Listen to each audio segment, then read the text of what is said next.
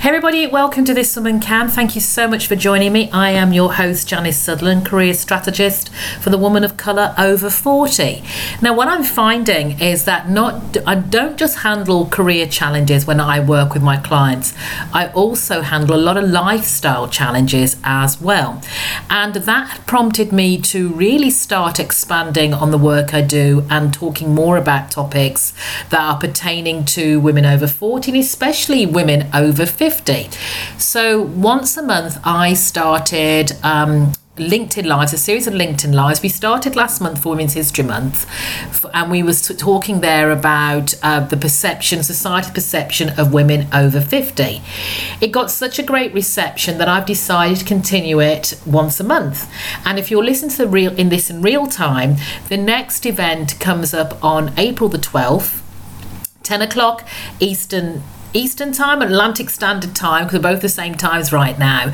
And I'll be having a discussion with Renee Lindo, who's a personal stylist. And the title for this month is going to be "What is what I wear really your business?" And we're talking about the impact of appearance on career success, 50 and beyond. Because the one thing I've realised is that when you reach a particular age, especially over 50, is that someone always has an opinion about how you should be conducting yourself as a mature woman, and nothing comes out more, that doesn't appear more than when it comes to dress and what we wear and how we wear it. You know, you get all the comments about what age does she think she is she trying to act young, with the English phrase mutton dressed as lamb. So, you know, there's a lot of opinions about what women should wear in society when they reach that particular age, but also how do these biases translate to the working world and women's careers. So as I said, if you listen to this in real time, we go live on LinkedIn Live on April the 12th at 10 o'clock Atlantic time or Eastern time. It's the same time. If we're not connected on LinkedIn, just do that. I am Janice Sutherland. It's very, very easy to do. Now, I wanted to share that with you up front before the interview. I've got a great interview this week with Crystal Ellington, who is an ex-military person, and she really gets into her pivot, what made her change, and how she's successfully now in a brand new career using transferable skills. So I really do hope you enjoy it. As always, I really want to hear your opinions. I want you to share with me what topics you think we should be covering on This Woman Can. Very easy to do. Email me at info@janicesutherland.com or follow me on all my socials, Instagram, Facebook, as I said, LinkedIn, all the same handle. I am Janice Sutherland. So until next week or the next episode, let's get into it without further ado. Have a fabulous week, and I look forward to seeing you at the LinkedIn Live on April the 12th. Take care. Hey everybody, welcome to this week's edition of This Woman Can. I am your host, as ever, Janice Sutherland, career strategist for the women of colour over 40. So we're continuing to have these really interesting conversations, and I hope you find them as interesting as I do. But this is probably a first for me, and you'll see why once I give Crystal's biography. So Crystal Ellington is the Communications Director for Minority Veterans of America, an organisation aiming to change the narrative of the American veteran by providing community, advocacy and policy change for LGBTQ+, veterans, women veterans, vets of colour and veterans of non-religious minorities. In her current role, Crystal has utilised her lived experience as a minority veteran to open dialogue around the various intersections that many veterans and service members find themselves in. In 2021, Minority Vets hosted several speaker series around race, from the legacy and struggles surrounding the celebration of Juneteenth to the discrimination of racial and ethnic minorities faced during and after service. Prior to Minority Vets, Crystal was a combat veteran, serving a tour in Iraq in 2019. She retired from her army service as Special Operations Helicopter Mechanic in 2021. She's a graduate of Embry-Riddle Aeronautical University with a degree in communications. Crystal, welcome to This Woman Can. I'm so glad to be here, Janice. Thank you so much for having me. You're welcome. Now, you have such many lived experiences.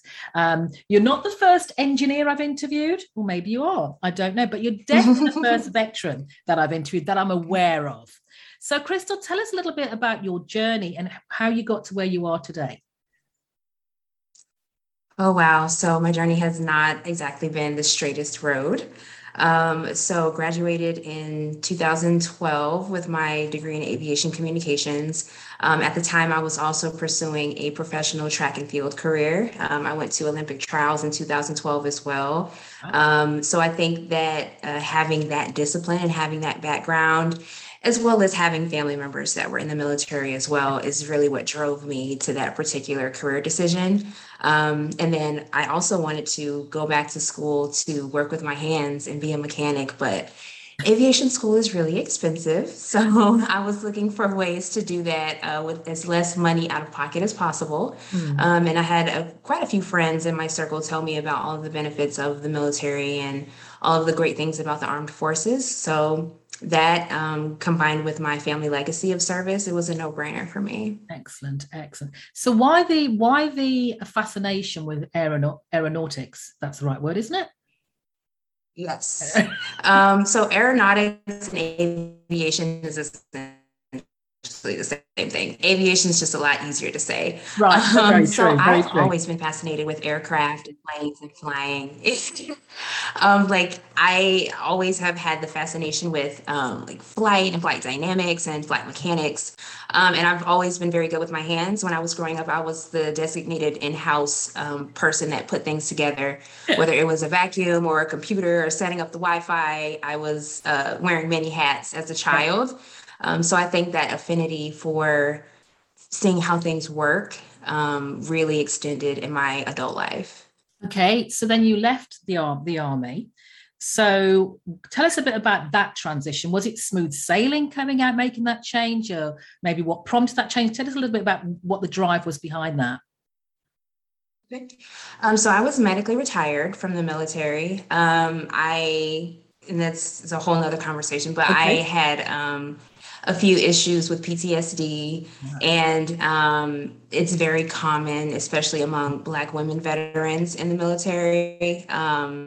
It's just not as visible. And I think a lot of people don't understand that a lot of Black women, we do hurt. We're not just the strong ones all the time. Exactly. Absolutely. So getting out of the military was not exactly the easiest transition. I think that I had a little bit better of an experience because I knew it was coming. Right. A lot of Right. people don't set themselves up for success and they don't use their networks Yeah. to really pursue their passions after the military Right. because it becomes so much of a part of you, your service, I mean, and a lot of people don't know how to pivot once they Yeah. leave the military. So Yeah.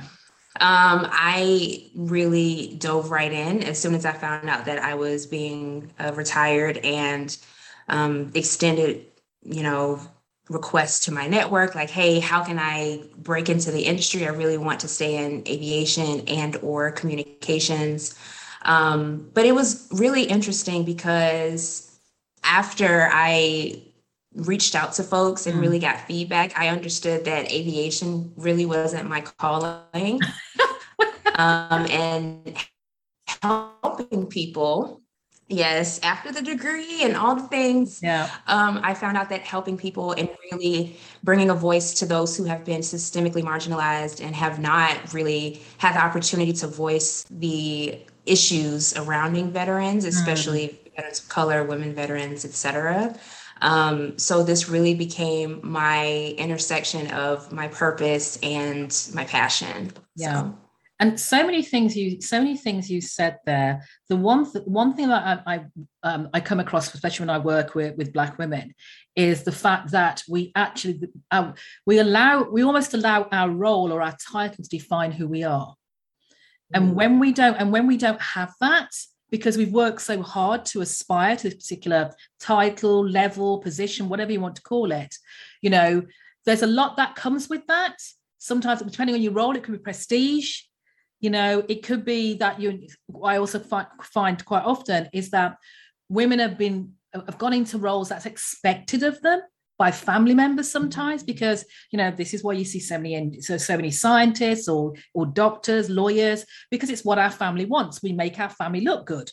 It's not necessarily what drives us. Yeah. Mm-hmm. And then the second thing you said there was that realizing that your passion, what you thought was your passion, isn't actually your passion. So tell me a little bit about, or tell our audience about a little bit, when you realized that, what was going through your head? So I think that it was a light bulb moment for me once I actually received the paperwork in hand that I was out of the military. Yeah. And it really dawned on me that I had the freedom to pursue whatever I wanted. I could transition into whatever career I liked. Yeah. And that was also simultaneously very scary because I didn't know where to start. And I think that one of the reasons why I was so interested in your show is because, you know, being older, you're not in your 20s anymore. Yes. You don't have all the time in the world to figure things out. You have responsibilities, you got bills. Yeah. So it was extremely terrifying for me to pivot into what I felt like was an entirely different world. Yeah. And the only way to really understand how to pivot was to do it. Yeah. And I couldn't be scared and I couldn't take my time and, oh, well, maybe if I have this, you know, accolade or this certification, because I never would have changed anything. Yeah. So I love to hear you say that, because quite often, again, what I find is that we believe that another qualification, another accreditation will give us what we want. But in fact, what you haven't done is actually define what you want. So so when I'm speaking to women and I say to them, well, what do you want to do next? Well, I'm just taking my MA because I'm like, but you don't know where you want to go. So how are you spending all that money on additional qualifications when you do not have a clear plan or path to pursue? So all you're doing, and for me, all that actually does, what I see, is that it's little procrastination, because it is scary. It is making that move. But if I delay a little bit and I'm doing something that will make me feel okay about the delay, then it's going to be okay. Mm-hmm. Yeah, absolutely. I can 100% agree with that. And I actually went to law school for a few years, and going back to your point, it was what was expected of me. Yeah. It was what my family wanted. And at the time I was 24. Yeah. So I really thought that, oh my gosh, this is so prestigious. I'm going to be an attorney, all these things. And then once I actually got into law school and I was reading 60 hours a week, and I also had to commute an hour back and forth to class, and classes at night, I was like, oh my gosh, this is awful. There's no work-life balance here. I don't want to do this. Yeah. But I never would have known had I not put myself in that situation. Yeah. And I also really value, as we get older, we really understand what our boundaries are and what our limits are. Yes. Well, ideally we do. Yeah. And my boundary is I need sleep. I love sleeping. It's one of my favorite pastimes. If there is an activity that impedes on that, I don't want it. Fabulous. So you've made a number of transitions there, which is great. And it's natural, but you've also most people make, quite a few people make transitions from maybe role to role, but in the same industry or the same vein of what they're doing. You've gone wholeheartedly, wholesale, actually doing complete pivots, from lawyer to, I've got to say the word now, aviation. Mm-hmm. There it is. To now be minority vets. So what do you think, what has been the best thing, Crystal, about having your mid-career change? Well, mainly the best thing has been the freedom, and it also gave me agency to realize what I want in my life and how to speak up about it. Yeah. I think that having the courage and the boldness to pivot, whether it's, like you said, from role to role, if it's a lateral transition or it's something that is completely in a different industry, I think as Black women, we have to give ourselves the space and the grace to really advocate for ourselves and understand that that's not a bad thing. speaking up about what you want. And sometimes not going with the flow is the best thing that you can do for yourself. Absolutely. And I love to hear that, because we have to be more open about these careers. And I think as women, some things you said there, well, as women, what I find, again, whether you have families or not, you're always bottom of the rung. You put yourself at the bottom of the ladder, because everybody else's needs come before yours. But we need to have a good conversation with ourselves about what we want. Yeah. Mm-hmm. Yes, definitely. So we've talked about your change. We've talked about the pivots. Now, I know you're in a situation for this last transition where you kind of had to make the change, but what did you fear the most about going through that process? To be completely candid, I was scared I would not be able to find a job because I encounter quite a few veterans, especially women veterans, that take positions that are decidedly below their experience level to say that they have something. And I was not prepared to do that. I was not prepared to come in at entry level. I'm like, I have put myself through all this stuff. I need a position that is an accurate description and depiction of my capabilities and my skills. And that's another thing about really having that agency for yourself, is understanding what you will not tolerate. Absolutely. Your non-negotiables. Yes, definitely. Because I mean, if you don't set any boundaries, then you'll just say yes to anything. And who does that help really at the end of the day? Yeah, thank you. So Crystal, what would you said was the most difficult part of your last transition? I think it was certainly the unknown. And I am very much a type A OCD person, where I have a contingency plan for my contingency plan, and having to put all of my eggs in one basket, which was minority vets, because I wanted to stand behind this mission so much. And it was so much a part of who I am. I understood that this is what I want. This is what I'm going after. And it was terrifying, because there's always that imposter syndrome. Like, what if I don't have the skills? What if I'm not enough? How do I show them that I do have the capabilities to do this job? And that's something also that I've really struggled with in my transition, is imposter syndrome. And I had a chat with my mentor, Onika Jefferson Cornelius, and she would tell me that you have to understand that you are enough without doing anything. They hired you. They understand you have the skills or can attain those skills. So you have to take up that space, be a mountain, take up that space. And I think what women also need to realize is that no organization employs you to be a failure. That's not the goal. That is not the goal. You know, they employ you because they can see and they believe that you can deliver the objectives they want for that role.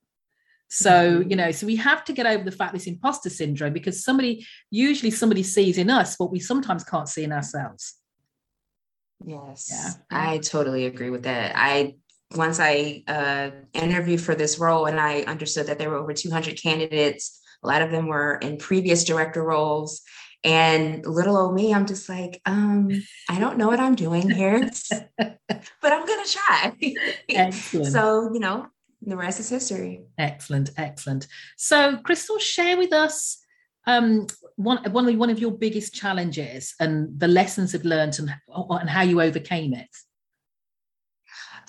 So I would say one of my biggest challenges recently is dealing with the emotional trauma and vicarious trauma of my role.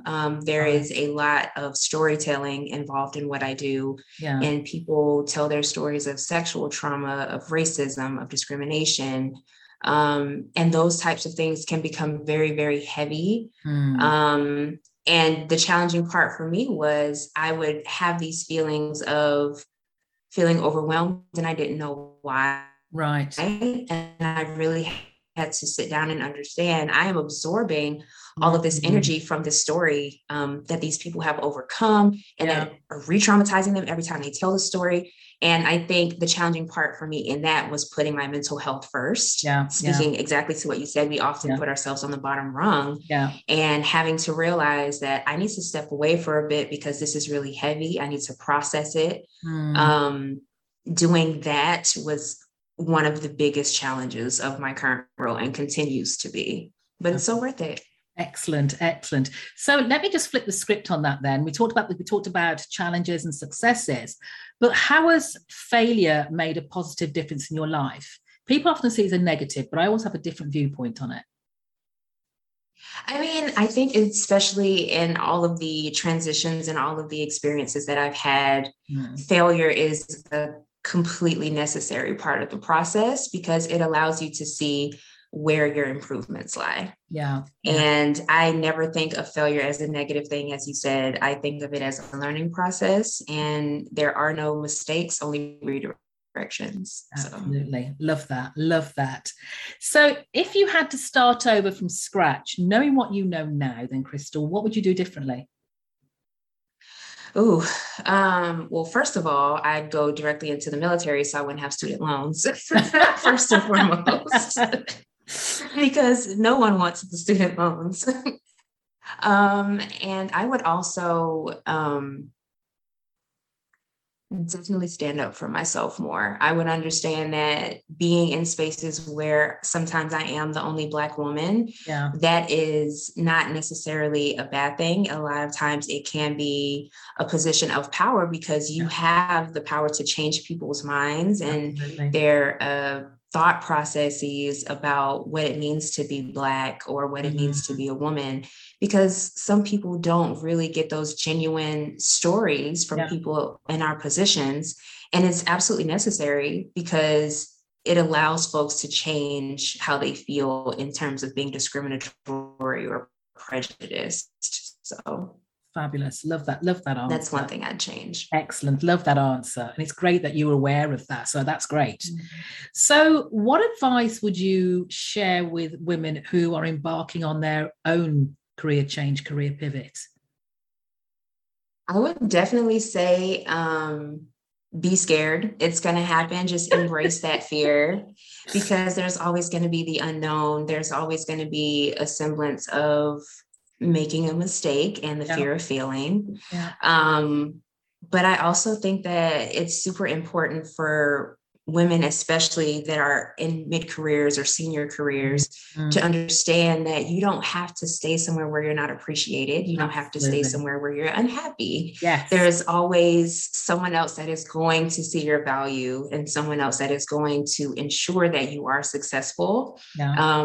Just like on this podcast, you are reaching out to women in your audience that are looking for ways to break into another industry and are just looking for a sign that it's okay to make a change. Well, sis, this is your sign.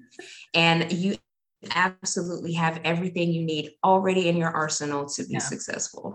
And I had a very similar conversation, I think exactly the same thing this week in another interview. And it's about embracing, knowing you have all the strength, all the power, you have everything you need. Another qualification, another conversation. You don't need it. You didn't get where you are today without having the strength to do it. Absolutely. Totally agree with that. So what do you think holds women back from going for their goals, Crystal? I think a lot of times, especially with women that are mothers or caretakers, they are afraid to take risks, even calculated risks, because it's not just them. It doesn't just fall on them if there's a mistake made. So I really applaud women that are in their mid and senior careers that have the courage to pivot into another role, because it is terrifying to have someone else depend on you. And you make a mistake. It's just like, oh my gosh, it's 10 times worse because now I have to be accountable to everybody else that I'm taking care of. And I also think that there's that level of comfort, that comfort blanket, like, oh, I've been in this job for 20 years or 15 years. This is what I know how to do. And for people like me, I don't like being bad at things. I don't like having to start over and having to start at the beginning. Yeah. So I think a lot of women just won't get started because they don't want to suck at it first. Yeah. So yeah. But what I say to women, like mid-career women in their probably their 40s, I usually just point out, I think I did a couple of posts about, if you're in your 40s, you probably have 15 to 20 years of career ahead of you. How do you like your career now?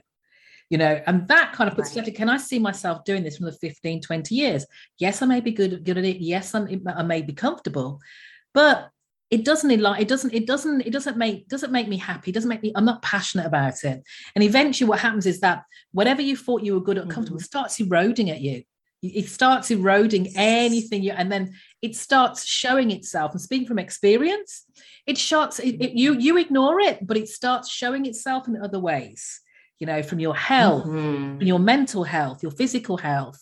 Even your relationships, because you're just not nice sometimes, because you're not happy, but you can't articulate that. So for me, having those conversations with people close to you, because again, we bottle it up. We think we can't come out of this because we're the main breadwinner, we're this, that, and the other. So we've got to stay we are. And in the meantime, while you're bottling that up, it's just nibbling away.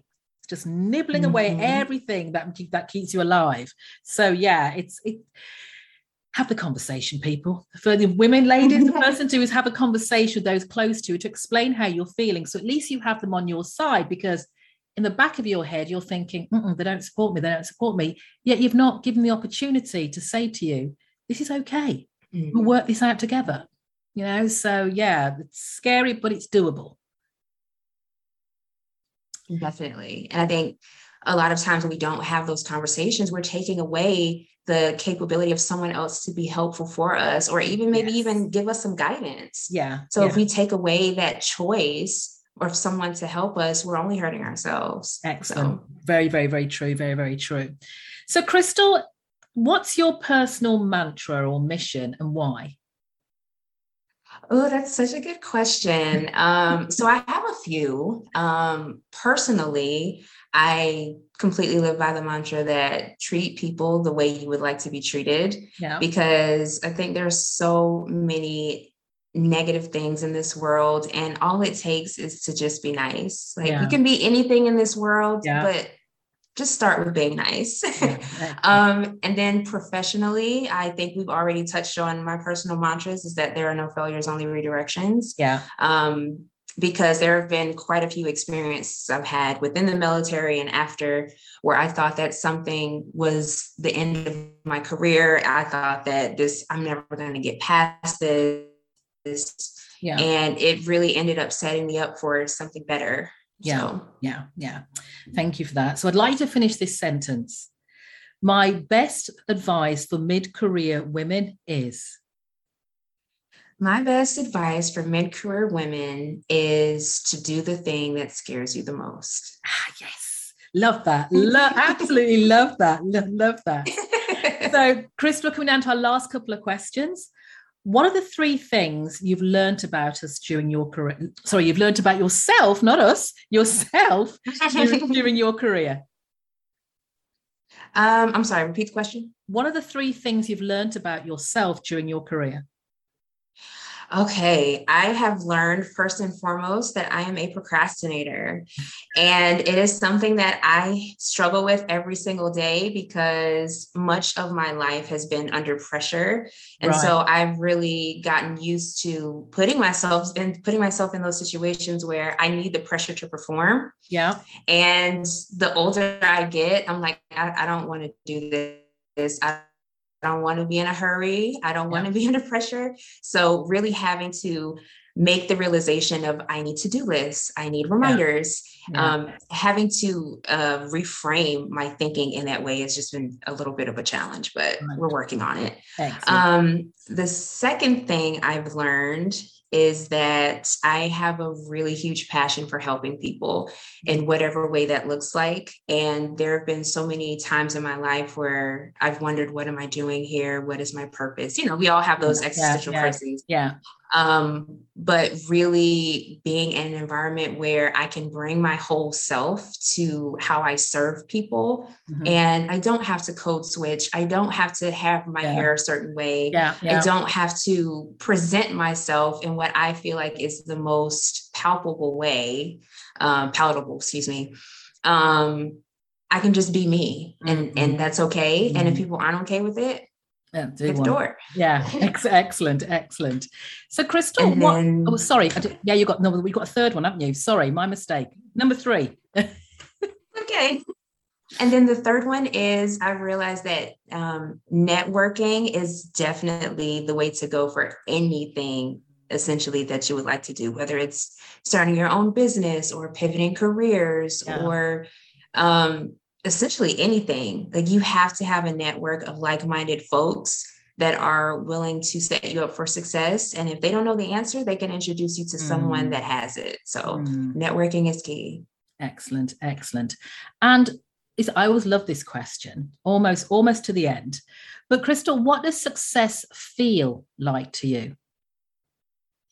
Oh, so I actually asked myself this question at the beginning of the year when I was doing strategy for my own personal development. Yeah. And success to me looks like work-life balance, because I am the type of person, I will work myself into a coma. Right. And I don't want to do that. I feel like it's not helpful for the company, because then I'm putting forth subpar work. Yeah. And obviously it's not helpful for me, because I'm not taking the time that I need to be the best version of myself that I can be. So fabulous. So tell us, before we start wrapping up, tell us a little bit more about Minority Vets, what's coming up, and also how people can get in touch with you if they want to know more. This is my favorite part. Okay. So with Minority Vets, we are aimed mostly, or not wholly, at servicing minority veterans and marginalized veterans that have historically not had a voice. Yeah. So vets of color, LGBTQ plus vets, vets that are ethnic and religious minorities. We advocate for those folks and ensure that they have the space in the community that they need to feel seen. And we also do policy and advocacy work, essentially trying to make sure that those folks have the resources and have the laws that are necessary for them to live their fullest, best lives. And so Minority Vets is doing a lot in the upcoming quarter. So in February, we had our Black History Month event, and it was focused specifically toward Black joy, because so many events in Black History Month are focused on strife and pain and slavery. And there is way more to Black history than just slavery. So we definitely wanted to, definitely expound on that. And then March, of course, is Women's History Month. And we are doing a visual campaign called #FierceAF. And we are focusing largely on women veterans who, for lack of a better word, are badasses. Women that are also not a monolith. They are moms and storytellers and visionaries. And they are also very, gentle and kind and sweet. And I just didn't want to focus on that trope that women are, soft and kumbaya and sisterhood. Like, no, women do some pretty amazing things. So that campaign is coming up. And then we also have our Trans Day of Visibility. That's on March 31st. We're starting a campaign with that called Transcending Hate. And it is largely focused around how folks can break the stigma and a lot of the misconceptions around the trans community. So that's what we have set up in March. We have a ton of things coming up in April and May as well. We'll be sending out our newsletter. Anybody can get signed onto our newsletter. Just go on our website and sign up. And we're also on Facebook, Instagram, and Twitter and LinkedIn at Minority Vets on all platforms. And what's the website address? The website is www.minorityvets.org. Excellent. I'll put all the links. I'll make sure I put all the links in the show notes. But Crystal, that was my last question. You survived. You survived. I know. Survived and flourished. Excellent. So thank you so much for joining me this week. It was definitely a pleasure having you. Thank you so much for bringing me on, Janice. I really enjoyed myself, and I hope the women out there realize that they absolutely can. Yeah, fierce AF or hashtag fierce AF. Fierce AF. Thank you so much. Thank you.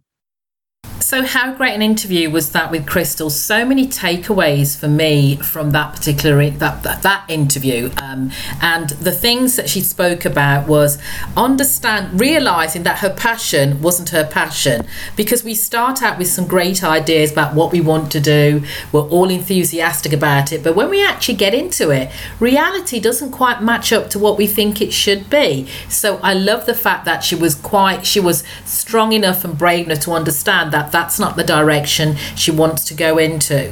And the one thing I always say, which really struck with me, again, another thing that struck with me, was realizing that more qualifications weren't the answer. So many women I meet are embarking on this qualification, certification, credentials route, thinking that's going to get them the career they want. And, it doesn't.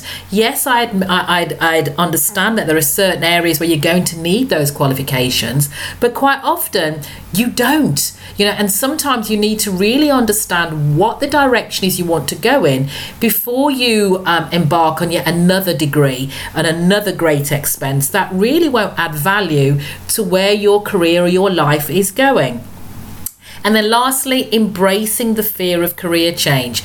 I'm not going to lie, it's scary AF, as she intimated, but it's not insurmountable. So being able to face those fears head on and really understand what it is about them that's holding you back before you make that next step is paramount in any career transition. And that's what I help you do. That's why you're listening to this, because you want to hear how other women did it, and I can help you do that too. So just head over to my website, janicesutherland.com, for more information on how I can do that. As I said, follow me on all the socials. And again, if you listen to real time, I really want to see you on April the 12th on my Instagram Live. Is what I'm wearing really any of your business? So see you then. As always, remember I always say, if I can, you can, this woman can. Take care until next time.